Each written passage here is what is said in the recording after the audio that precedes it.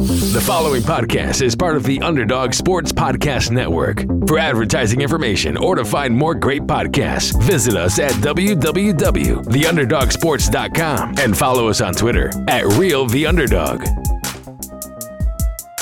Basketball Society.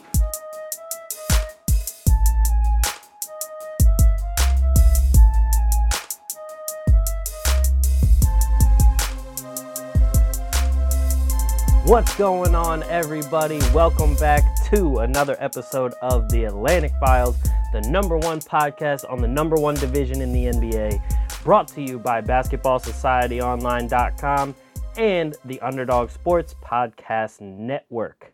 Without further ado, I am your host, Alex Fishbein, and let's jump into this week's episode. So, last week, we talked a good bit about the coaching searches going around in the NBA, the Brett Brown getting fired, and we talked a little bit about the first round playoff series between both the Celtics and the Sixers and the Nets and the Raptors. So this week we are going to be talking a good bit of playoffs. We're going to be talking about the Raptors and the Celtics series.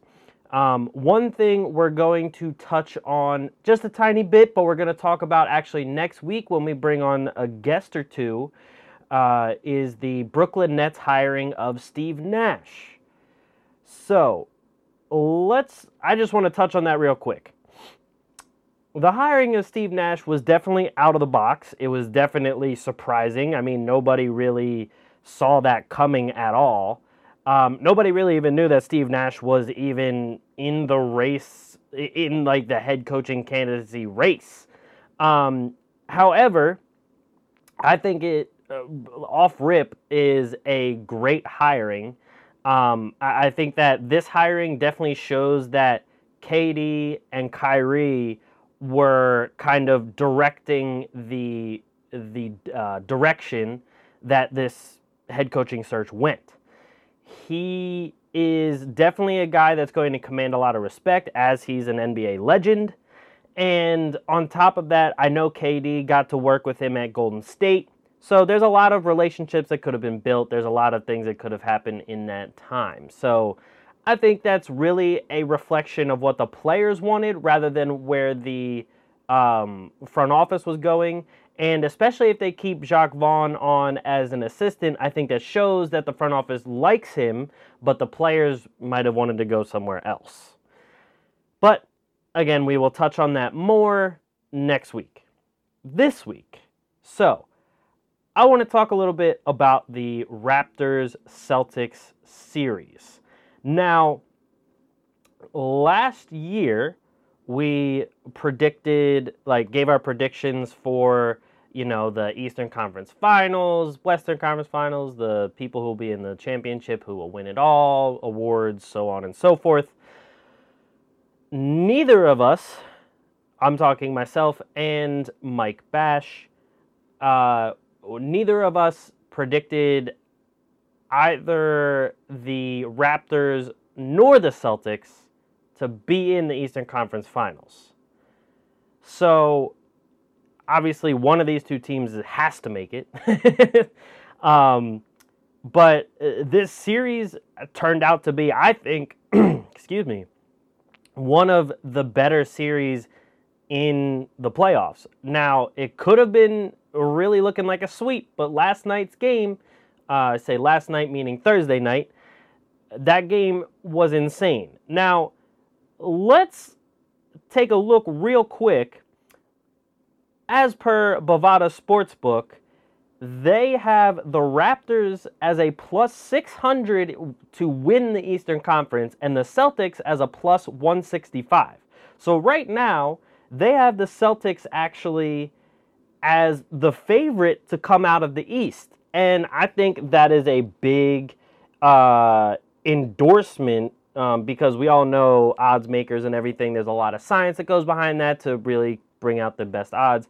I think that's huge in and of itself, especially after the fact that the Raptors came back and did force it to become a 2-1 series instead of a 3-0. Now, the one big reason why I really like this series is because it is a big-time defensive series. We have kind of gotten accustomed to, especially in the bubble, teams putting up ridiculous amounts of points. I mean, the Raptors put up like 150 the last game they played the Nets. The Rockets have been scoring crazy amounts. The Clippers and the whole Western Conference have been scoring crazy amounts. We saw, the Nuggets versus the Jazz when Jamal Murray put up, 40 and Donovan Mitchell put up 50, and there's been a lot of that going on. But game one, I mean, the most either of these teams have scored so far in these 3 games is 112 when the Celtics, beat the Raptors by a good deficit, 112-94 in the first game. Since then, it's been a 3-point game in game 2 and then a 1-point game in game 3. And I think that the overall theme of this is just it's the Raptors not shooting well. According to Basketball Reference, if you look at the 4 factors, Boston is leading Toronto in their effective field goal percentage in this series, 53.9% compared to 47.7%. If you've watched, especially the big 3 guys for Toronto, their shooting percentages have been awful. Now, Lowry's 45% from the floor, which isn't bad, but he's 15% from 3-point. He's 3 for 20. Awful. Fred VanVleet, especially been awful. 33% from the floor, 27.8% from 3. And then Siakam, 36% from the floor, 18.2% from 3. You're not going to win many games against anybody, let alone the Celtics, when your big 3 guys are shooting all under 28% from 3 individually, and the best one of them is shooting 45% from the floor overall, and the other 2 are sub 37. One saving grace has been OG Anunoby, and I'm not only talking about last night's game. OG has been shooting 57% from the floor, 57% from 3, putting up 14 points a game, 8 rebounds, 1 steal, 1 block. He's been big time defensively. He has come up in the clutch, as we saw last night, with 0.5 seconds on the clock. Kyle Lowry had an amazing... let's not downplay the fact that the pass from Lowry over top of Taco Fall is nothing short of amazing. That was a great, great pass. And then OG hits the shot, gives the Raptors the win, makes it 2-1 instead of 3-0, which is a big deal. 2-1 compared to 3-0 is not only a big deal mentally for the Raptors, but it's a big deal mentally for the Celtics too, because now 1 game, it's tied. That's it. Instead of the other way around, where it's 1 game, we win the series. That is a big, big difference in mentality, in attacking the next game, and attacking the rest of the series moving forward. Some other guys that are still coming up very well for the Raptors are Serge Ibaka. Norman Powell has not been coming up on offense as good as he normally was, but he's still putting in some decent defensive minutes. Marc Gasol is giving you exactly what you would want from Marc Gasol. Like, he's not giving you everything that the prime Marc Gasol would have given you. However, he is the steadying force still, and he's able to really steady the team come crunch time and everything as well, along with Kyle Lowry. Now, Kyle Lowry, despite his 3-point shooting woes, putting up 21 points, 5 rebounds, 7 assists, 2 steals a game. And the good thing about those 3 guys, Lowry, VanVleet, and Pascal, they're all 3 of them each averaging 2 steals a game. So you got 6 steals coming from those 3 despite their shooting struggles. And that is a big reason why, going back to the 4 factors, that the Celtics are actually underneath Toronto in turnover percentage. the Celtics are giving up the ball 16.3% of the time, whereas Toronto is only giving it up 11.8% of the time. So as you can see, just based off the turnover percentage stat, the reason that, like, you can see that the reason that Toronto's not scoring as much is not because they're giving up the ball. They're not giving up easy transition points. They're not giving up a bunch of points off of turnovers. It's just the fact that the shots aren't falling. Now, granted, that still means it's pretty good defense from Boston because they're forcing tougher shots most of the time, but making that, drawing that line and seeing the result of it shows that the moment shots start falling for Toronto means it's bad for Boston, especially the fact that it's a 5% difference in turnover percentage. It might not sound like a lot, but when it comes to giving up the ball, giving up transition points, giving up easier buckets, it becomes a lot in the long run. So, looking at the advanced stats, it's pretty crazy because OG Anunoby has a 130 offensive rating and a 104 defensive rating, which is one of the best on the team. But then you have Fred VanVleet and Pascal Siakam at 89 offensive ratings for both of them. Again, awful. True shooting percentages, they're both at about 44, while Lowry's at 53, OG's at 73, Ibaka's at 57, Marc Gasol's at 52. Just overall getting better shots. But going back to the Celtics side, now, their big three, on the other hand, Jason Tatum, 23 points, 8 rebounds, 4 assists, 1 steal a game, shooting 42% from the floor, 43.8% from 3, 90% from the free throw line. I mean, Tatum has been on a tear the whole time he's been in the bubble, except that very first game before he got a haircut. But especially in the playoffs, Tatum has been on an absolute tear. If anyone tells you he's not the number one guy on the Celtics, they're lying to you. Straight out. They are flat out lying to you. Because, you can try and say Kemba, you can try and say, Jaylen Brown's like 1A, 1B, but no, clear cut, number one, Jason Tatum. Kemba still playing very well himself, though. 47% from the floor, 40% from 3, 21 points a game, 4 rebounds, 5 assists, 1 steal. Jaylen Brown also 43%, 44% from the floor, only 31% from 3, so he hasn't been shooting it all that well from beyond the arc. But still 17 points, 8 rebounds, 2 assists, 1 steal a game.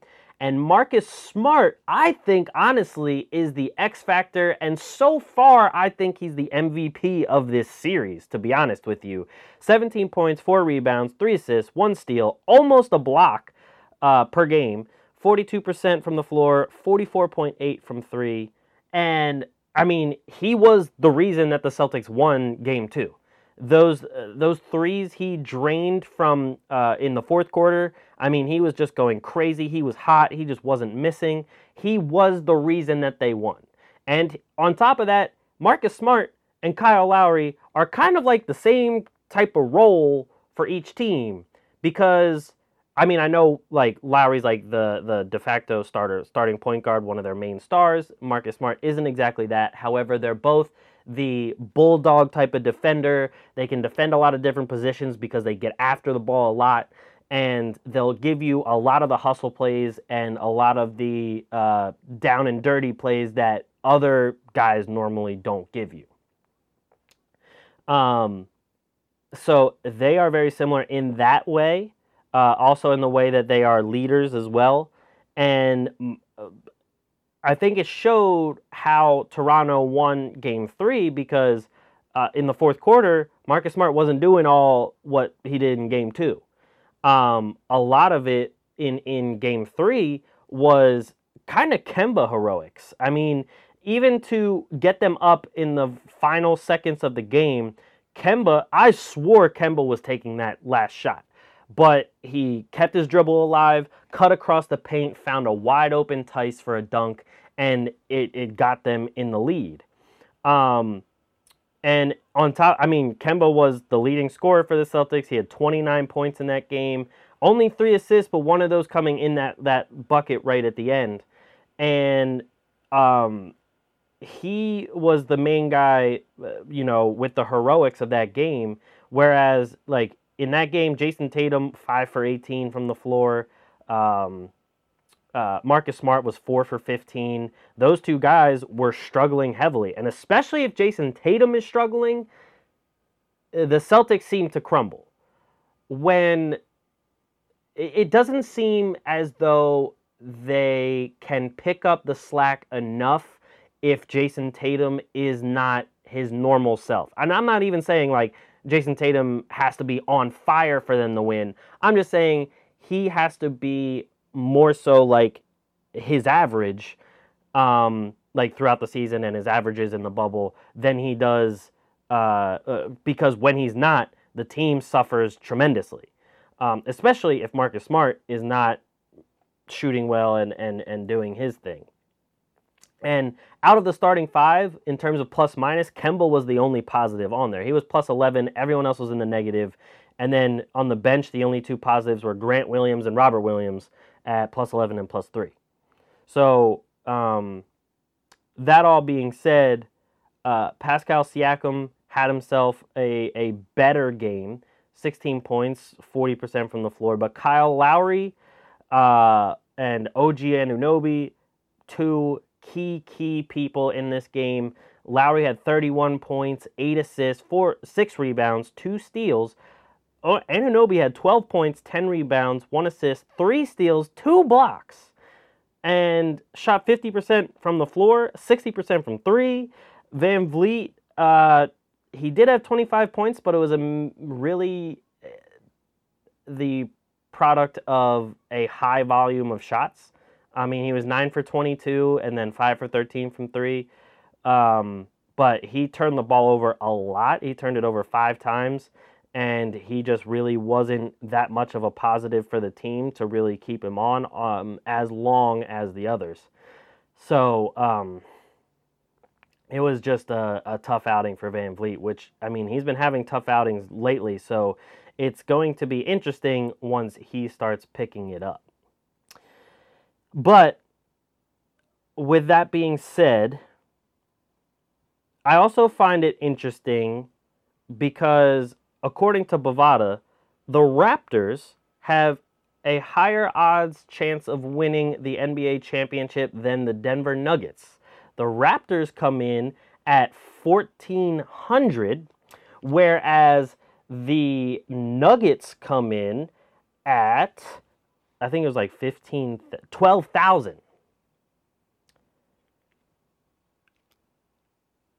That's a huge difference. And if you told people that that was going to be the odds for these two teams in the beginning of the season, nobody would have believed them.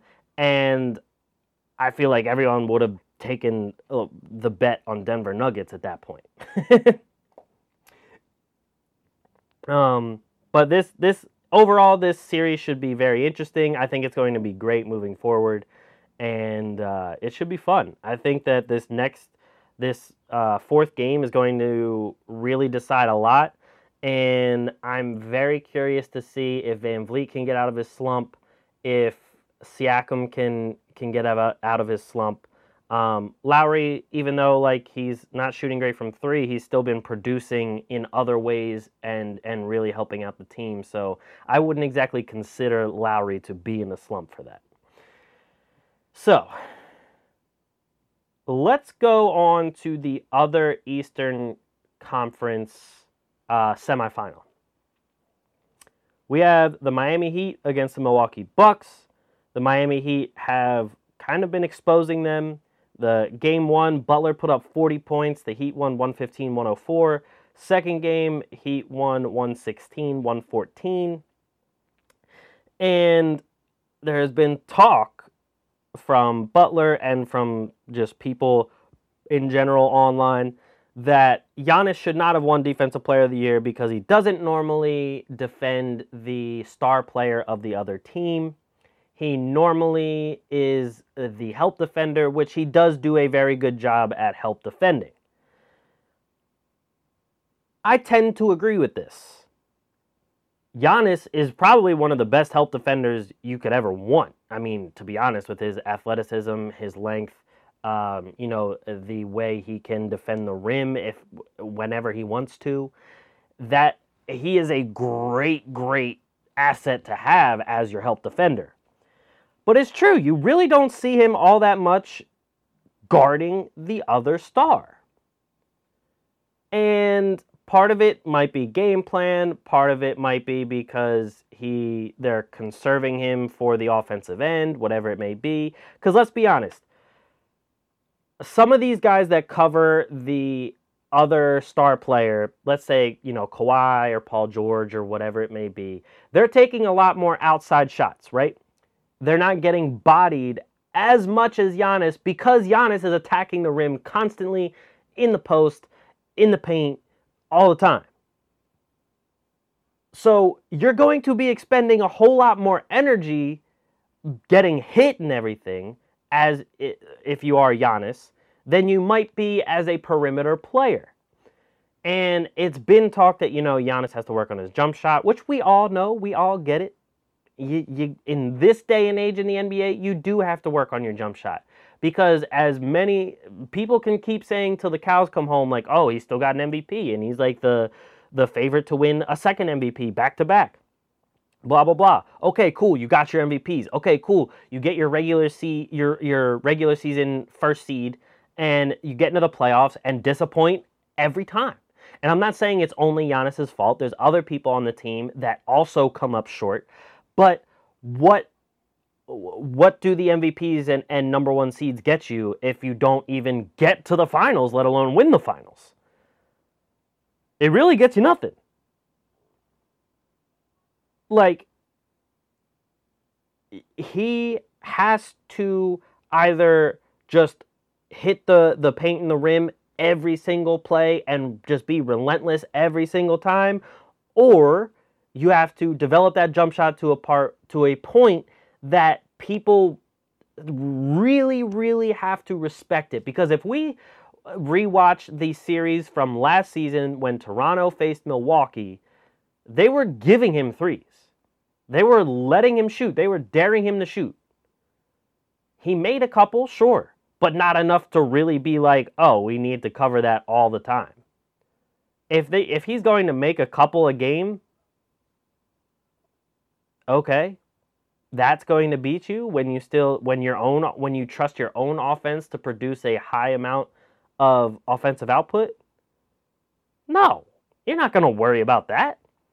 So this brings me to this conclusion. I think it's really starting to show that Giannis is just a taller Ben Simmons. Maybe a little less court vision, but sure, he shoots a couple, like a few threes a game. He shoots, I think it's around like 32, 33% from three.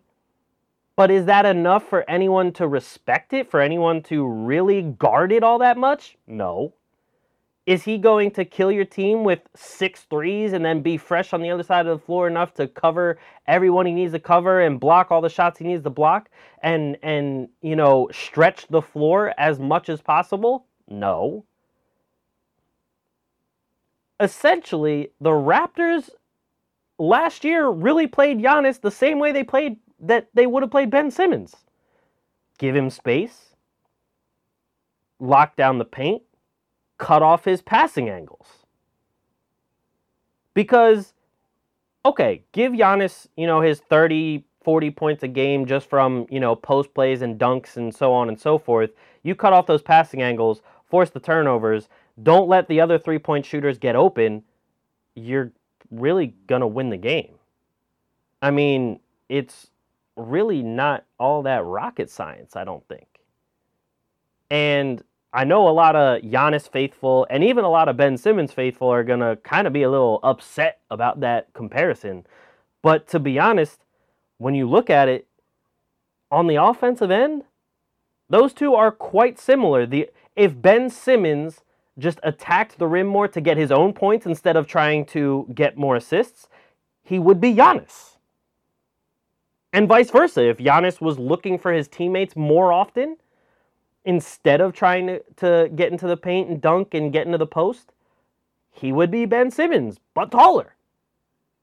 I mean, the similarities are uncanny. The difference to me is on the defensive end because, like everyone has been saying, you don't see Giannis on the star player all the time. Ben Simmons has been covering, especially this season and last season, has been covering the either number 1 or 2 option of the other team on ball. So I think that that's one of the big differences between those two. However, I still think that Giannis is a taller Ben Simmons or Ben Simmons is a smaller Giannis. Yes, Giannis actually shoots the threes, but they're not great. Like, I'll let a 32% three-point shooter shoot the ball. You making 1 out of every 3 almost? Okay. You're going to be taking 9 threes just to get 12 points. Sorry, that math was terrible. 9 threes to get 9 points.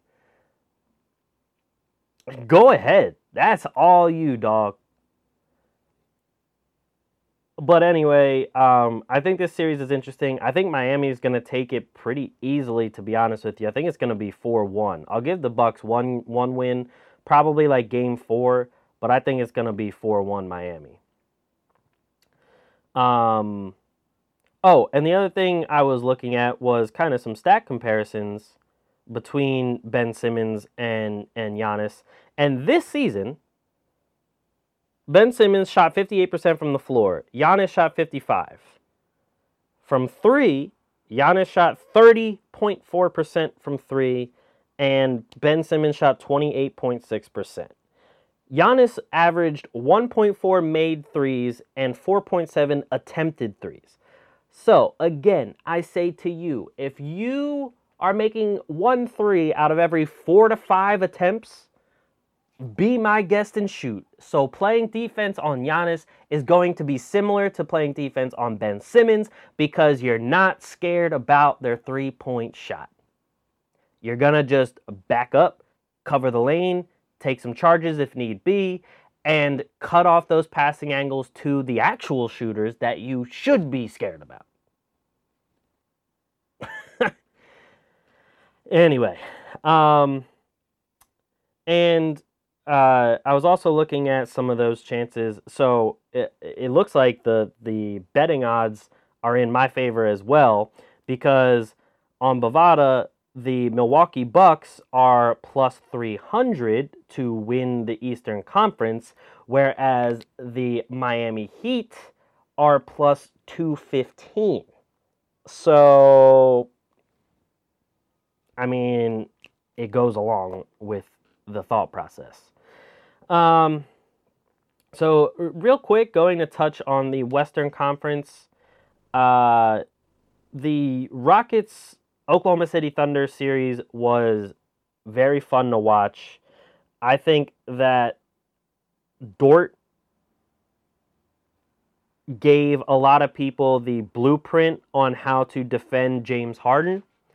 Whether, other people are athletic or adept enough to employ that kind of strategy to guard him is a different question, but I think he at least gave the blueprint of it. And I think that especially with them facing who are they facing now? The Clippers, I think?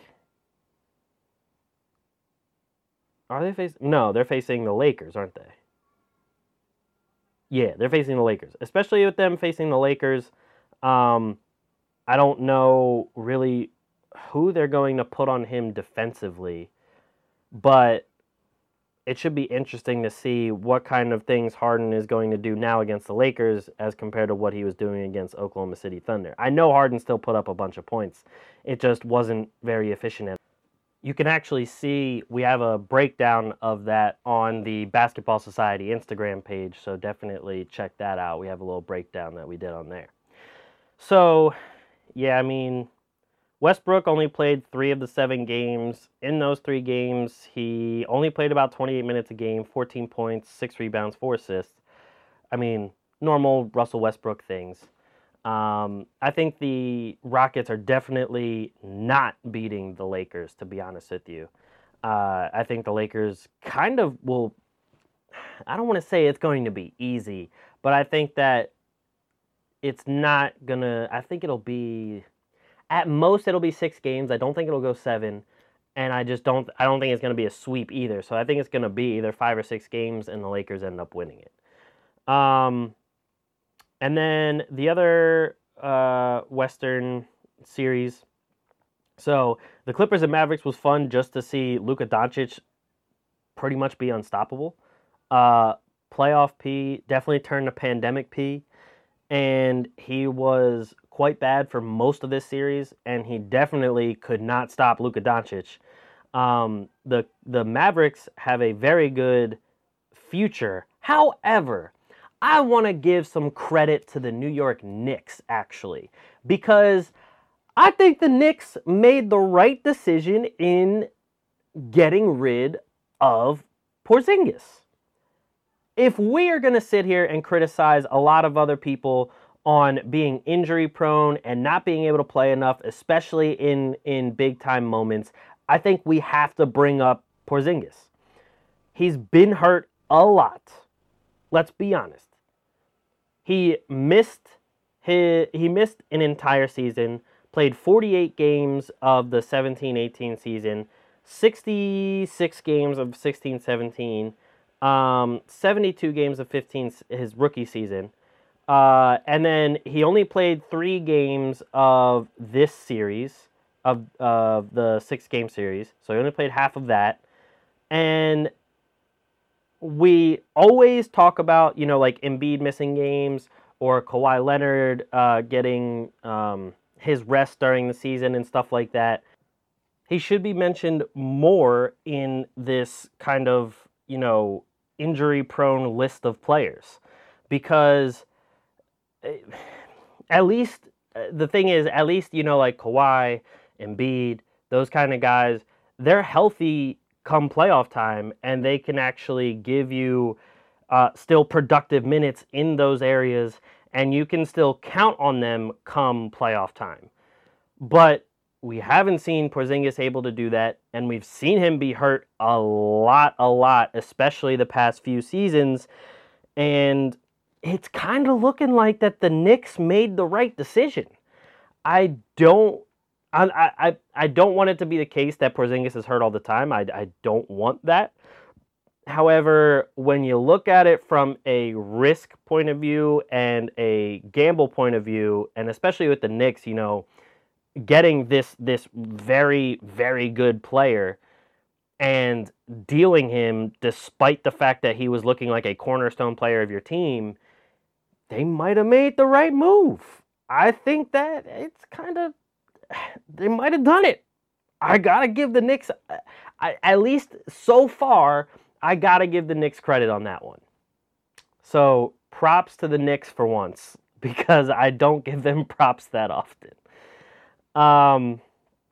But the Clippers, Kawhi still looks ridiculous. Kawhi still looks like, if not the best player in the NBA, maybe the second best player in the NBA. Especially after their first game against the Nuggets. They destroyed Denver 120-97. Kawhi put up 29 points, 2 rebounds, 3 assists, 2 steals, and a block. Shot 75% from the floor and 50% from 3. The guy was 12 of 16 and 2 of 4, or 1 of 2, and 4 of 4 from the free throw line. He was unconscious. The guy was not missing.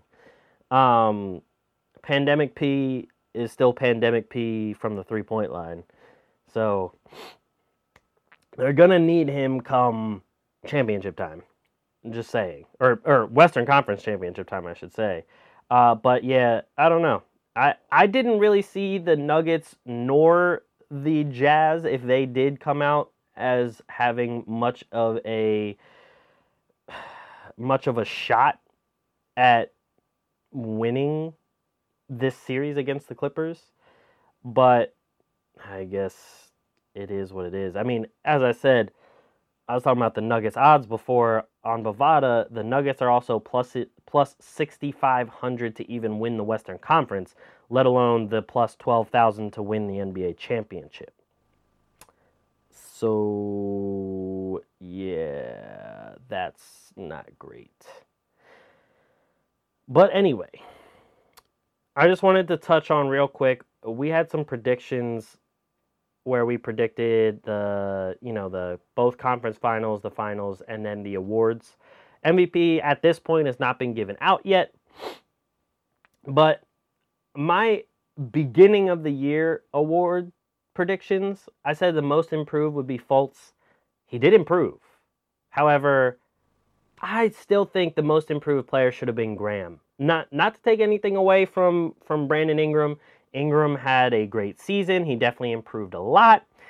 I just think Graham improved so much on his stats, even shooting percentages, taking more shots, and he deserved it. He should have got it. My coach of the year was, I actually went a little off the beaten path, and I said it was going to be Stotts. Now, Stotts was looking very good in the bubble, maybe because of Dame, but also he was putting his team in the right positions. But during the season, before everything was paused, yeah, they didn't really look all that good. He did really help Melo become somewhat of his former self again. So you got to at least give him that. My rookie of the year was actually Tyler Hero. And we all can say that Tyler Hero has had one hell of a season, especially for a rookie. He's an important part to Miami's success. And he has come up clutch for them a lot. And in these playoffs, he'll continue to be an important part of this team. So while he didn't win Rookie of the Year, I think he still is on pace to have one of the best careers in that rookie class. And that's with guys like John Morant and Zion Williamson. So shout out to Tyler Hero. I did have him winning. Obviously, it went to John Morant. MVP, I picked Joel Embiid. It's probably not going to be Joel Embiid.